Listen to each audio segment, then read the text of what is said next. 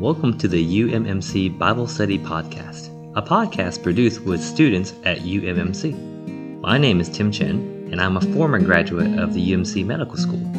Currently, I'm a family physician practicing in Mississippi.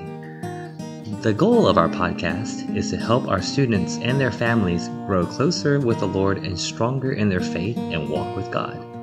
With the rigors of school, it can be difficult to spend time with the Lord as well as fellowship with other believers. We hope that this podcast uplifts you during this challenging time and encourages you in your journey with God. Welcome back to another podcast. I've got Christian again with me, our UMMC PhD student in microbiology. And today we will actually be wrapping up Romans 8. I would have to say that Romans 8 has probably been one of my favorite chapters in the Bible because it answers so many questions. It makes our Christian life make sense. Not only so, it also gives us the how. Not just, hey, this is the purpose of your Christian life, but also, how do you live it? How does God accomplish his purpose in you? Before we get going, Christian, do you mind giving us a recap of what we've gotten into so far? And again, I always encourage everyone to go back and listen to the past 4 podcasts, because today's podcast will really build on those past few podcasts. Also, I strongly encourage everyone to read Romans 8 slowly and prayerfully. Go ahead, Christian. Romans 8, really happy that we've been able to get into this. It's such an experiential chapter.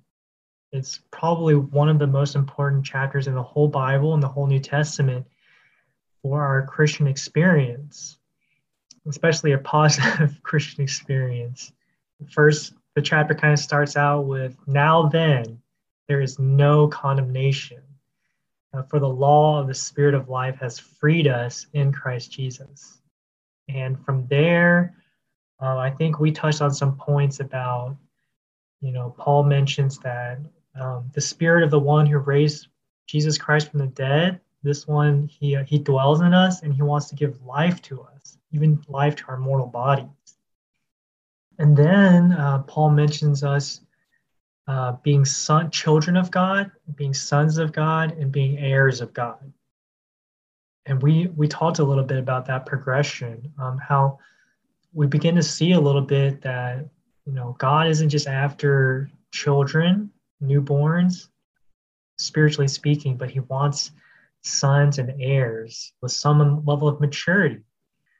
And I think that kind of brings us up to speed where we are. Great, Christian. Yes, let's start there. As a new Christian going to church, you start noticing a few things. You notice that there is definitely brothers and sisters that are more spiritually mature than you. I'm not talking about them being in church longer than you or that they are older than you, but if you're going through something, you have the sense that you want to fellowship with them for spiritual guidance. Well, that didn't just happen by accident. It is God's intention that his children grow up.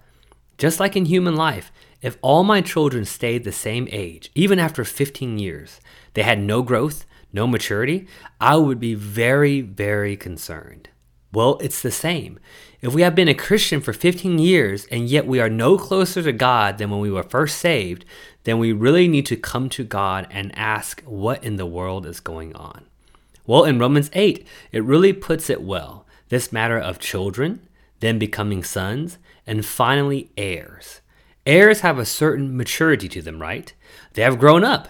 They have been trained and educated, and now they're not just an heir in name only, like a child king that you read about in history that is a king in name only, but really doesn't do anything. But now the heir is ready to do something. They are old enough in life that they can start bearing responsibility. Well, how does someone get to that stage? And how does someone become an heir? Let me read the verse here in Romans 8:17. And if children, then heirs, heirs of God and fellow heirs with Christ, provided we suffer with him in order that we also may be glorified with him. There is a caveat in this verse. We are heirs, provided we suffer with him. Now, what does this mean? Suffering sounds horrible and miserable, right? But another way to look at suffering is training. Today, our medical students are working extra hard to study, right? All their friends are out enjoying college football and having a good time, But they are here in a dark room, still going over step 1 questions. Why are they willing to put themselves through this suffering? Well, it's so that one day all the training, all the suffering, all the endurance, all the hard work will pay off when they're a physician. So if we look at this verse from that standpoint, then the verses at the end of Romans 8 make so much more sense. Christian, do you mind reading these verses to us? Romans 8, 28 through 30. Let's start there. And we know that all things work together for good to those who love God, to those who are called according to his purpose. Because those whom he foreknew, he also predestinated to be conformed to the image of his Son, that he might be the firstborn among many brothers. And those whom he predestinated, these he also called. And those whom he called, these he also justified. And those whom he justified, these he also glorified. These are some very, very rich verses. Perhaps we can start with verse 28, talking about all things work together for good. I think this is a very popular verse, right? A lot of people, it's a verse of comfort, perhaps when they're going through suffering of some kind, that all things would work together for good. But I think we've talked before, right? There's some deeper meaning to this, especially if you read the whole verse. It's good to those who love God and those who are called according to his purpose. So maybe we could talk about that. What is God's purpose? Yes, Romans 8:28 is probably one of the most famous Bible verses next to John 3:16. They use it a lot in TV shows as well. However, most people only read the beginning half of the verse and they never read the end. All things work together for good to who? To those who love God and to those who are called according to his purpose. So yes, let's talk about God's purpose. This isn't so much talking about God's purpose for you per se, but what is God's eternal purpose? You can say, what was his master plan? And once you see that, then you can see how your life fits into that plan. So, where do we see that? Well, we would have to go back to the beginning. We have to go to Genesis because in Genesis 1, God starts to lay out his eternal purpose. For those who haven't heard our Genesis podcast series, I strongly recommend going back and checking them out because we touch on this a lot more thoroughly than we will get into today's podcast. But Christian, do you mind opening this matter of God's purpose in Genesis 1 for us? Sure. I'll read Genesis 1:26. I think this is the crucial verse. And God said, "Let us make man in our image, according to our likeness, and let them have dominion over the fish of the sea, and over the birds of heaven, and over the cattle, and over all the earth, and over every creeping thing that creeps upon the earth." Just briefly, in this record in Genesis 1, God is creating all these things in the 6 days. And after he finishes, he says, "Oh, so and so, it was good." And then on the 6th day, God said, after making man, God says, and it was very good. So obviously there's something special about man and all of God's creation, right? And then he says this verse, Genesis 1:26, "Let us make man in our image." Previously, you've got the plants according to their seed and the fruit according to the herbs according to their seed or whatever, and the fish and the cattle according to their kind. And then he creates man according to God's kind. And that's very special, right? We're very special. We need to realize mankind, we're very special. And we've been made in God's image, and then to have his likeness, and also to have dominion. So why did God create us, right? We're created in his image to have his likeness. That talks about expressing God. We're all vessels, right? We may have mentioned this before, probably in the Genesis podcast, but immediately after this, God reveals himself as a tree of life. He wants this man to just take him in as food, as life. And we're vessels to contain God. And as we contain God, we begin to express God. And then as we're expressing God, then God gets a dominion on the earth today. Not going to get too much into that, but this verse, it's very clear, right? Image and dominion. God, that's what God made man for. And in Romans 8, there's that echo there. Those verses we read, we see he wants sons. He wants an expression of himself. And in 8:28 and 29 and 30, we're being conformed to his son. Hopefully that that was somewhat clear. That's perfect, Christian. And let's stay here for a bit. In Genesis 1, when someone saw Adam, they saw God, right? Now, Adam wasn't God. God was God. But Adam had God's image. And we aren't talking about, well, Adam had 2 eyes, so God has 2 eyes. That's a superficial way to see that verse. The significance was that man was made to express God on this earth. Well, today, after the fall, if you look at man, you start to realize that man no longer expresses God. He only expresses himself. He expresses his flesh. And what a shame. But now, Romans 8:28 and 29 makes sense. Let me read these verses again. And we know that for those who love God, all things work together for good, for those who are called according to his purpose. For those whom he foreknew, he also predestined to be conformed to the image of his Son, in order that he might be the firstborn among many brothers. Do y'all see the connection? We love God. We want to express him, but we try and try, but we can't. We try to do good, but we can't seem to make it. We keep falling short, and God knows that. That's why there is this quote, all things. All the outward situations, all the inward struggles that God arranges are so that we are conformed to the image of his Son. All these things shape us. It molds us. It conforms us so that when someone sees us, they don't see us anymore. They don't see even someone that's trying really hard. They don't see someone who's attained some good morals. Rather, they see Jesus. They see Jesus living on the earth again. And this fulfills God's eternal purpose that was shown way back in Genesis 1. I think that's great. Just that's completely in line with what we're seeing in all of Romans 8. You know, and we don't want to take it out of context, right? So in all of Romans 8 and back with Genesis, right, we were made to express God. God wants sons, and like you said, he's putting us in situations that will conform us to the image of the firstborn son. But we can't take that out of context of the verse we just read before about, but the mindset on the Spirit is life and peace, and that the Spirit of the one who raised Jesus from the dead dwells in you.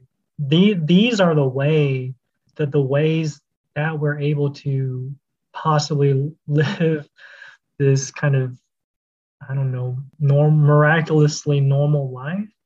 It's by God dispensing himself into us and us opening to this dispensing, allowing him to dispense himself into us. I think that's what I'm short of so much of the time. You know, God is there ready to dispense all the time. On my side, maybe I'm just not so open or distracted. And then there's situations that come up, and then, you know, there's a turn, right? There's a turn. There's a, oh Lord, I need you. It's God's wisdom, his design. He knows man, that we need all things, right? We need the all things, all of our situations that would turn us to him. Hopefully, we're being convinced that our real need is God, and we would turn to him in the midst of those situations and receive the real supply, the real transformation that conforms us to the image of the firstborn son. As mentioned before, this starts going beyond just like making me a better person, like something I need, but we're talking about God's purpose here. And that's really amazing. Like, wow, like my life the kind of daily minutia starts mattering in God's eternal purpose as we enter into this simple but not so easy way of living. I kind of give it back to you if you have anything more to say on this. Yes, Christian, I'm glad you brought that up. How do we express Jesus? What do the quote all things do? They cause us to let the Jesus that dwells in us live. We talked last time that the Spirit dwells in us, right? And He wants to spread in us. He wants to touch our mind, our emotion, our will, so that we will match His mind. We will match His emotion. We will cooperate with His will. Well, how do we get our mind to match His mind? The all things. I might have an idea of what's best for me, what's best for my family. Sometimes it might even be biblically correct, but then God arranges something, an environment, and then I have a choice. I can either keep pushing my own idea, my own agenda, or I submit. I turn to God, allow Him to operate, and then little by little, God gets in. He conforms, He adjusts, and slowly but surely it is no longer I who live, but Christ. This is so real, and this is so practical, and this is the point of Romans 8:28 through 29. Any last thoughts about Romans 8, Christian? I was thinking at least I can read these last few verses in Romans 8. I think it's a good conclusion. And, we've been talking about God's purpose and being a part of that. And this is totally needed at the end here because it's talking about God's love. God's love. I think it's very touching, this portion. This is verses 31 through 39 in Romans 8. What then shall we say to these things? If God is for us, who can be against us?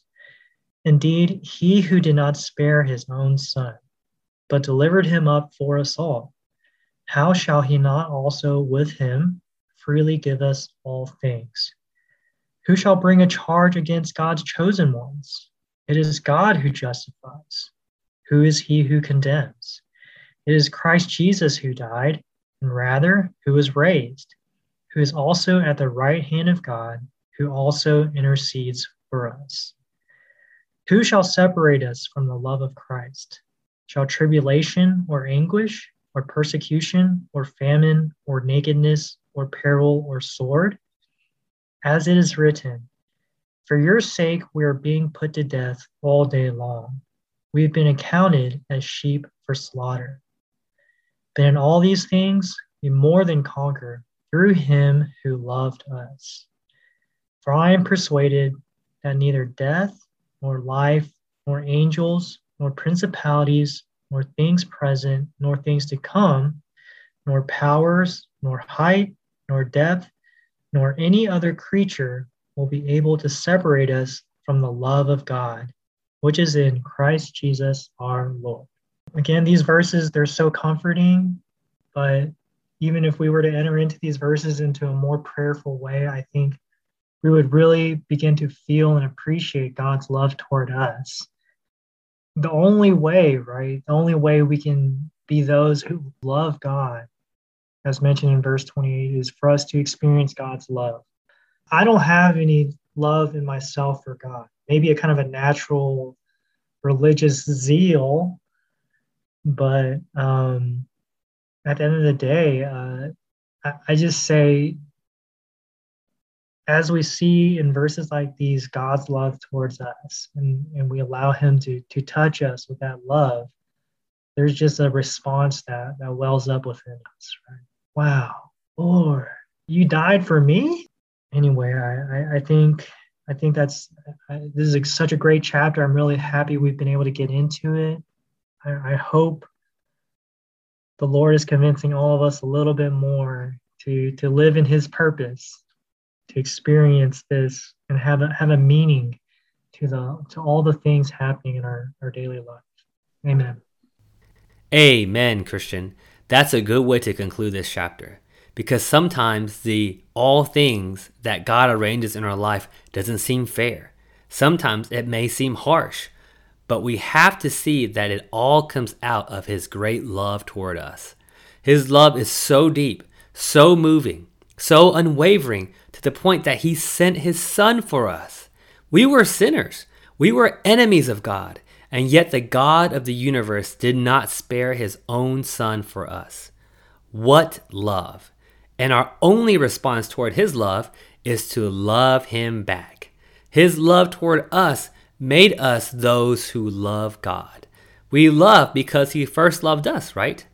In addition, it is out from this love that he arranges all these things to conform us, to shape us, to train us so that we would express him, so that God will have his purpose fulfilled on this earth. Thanks again for your time, Christian.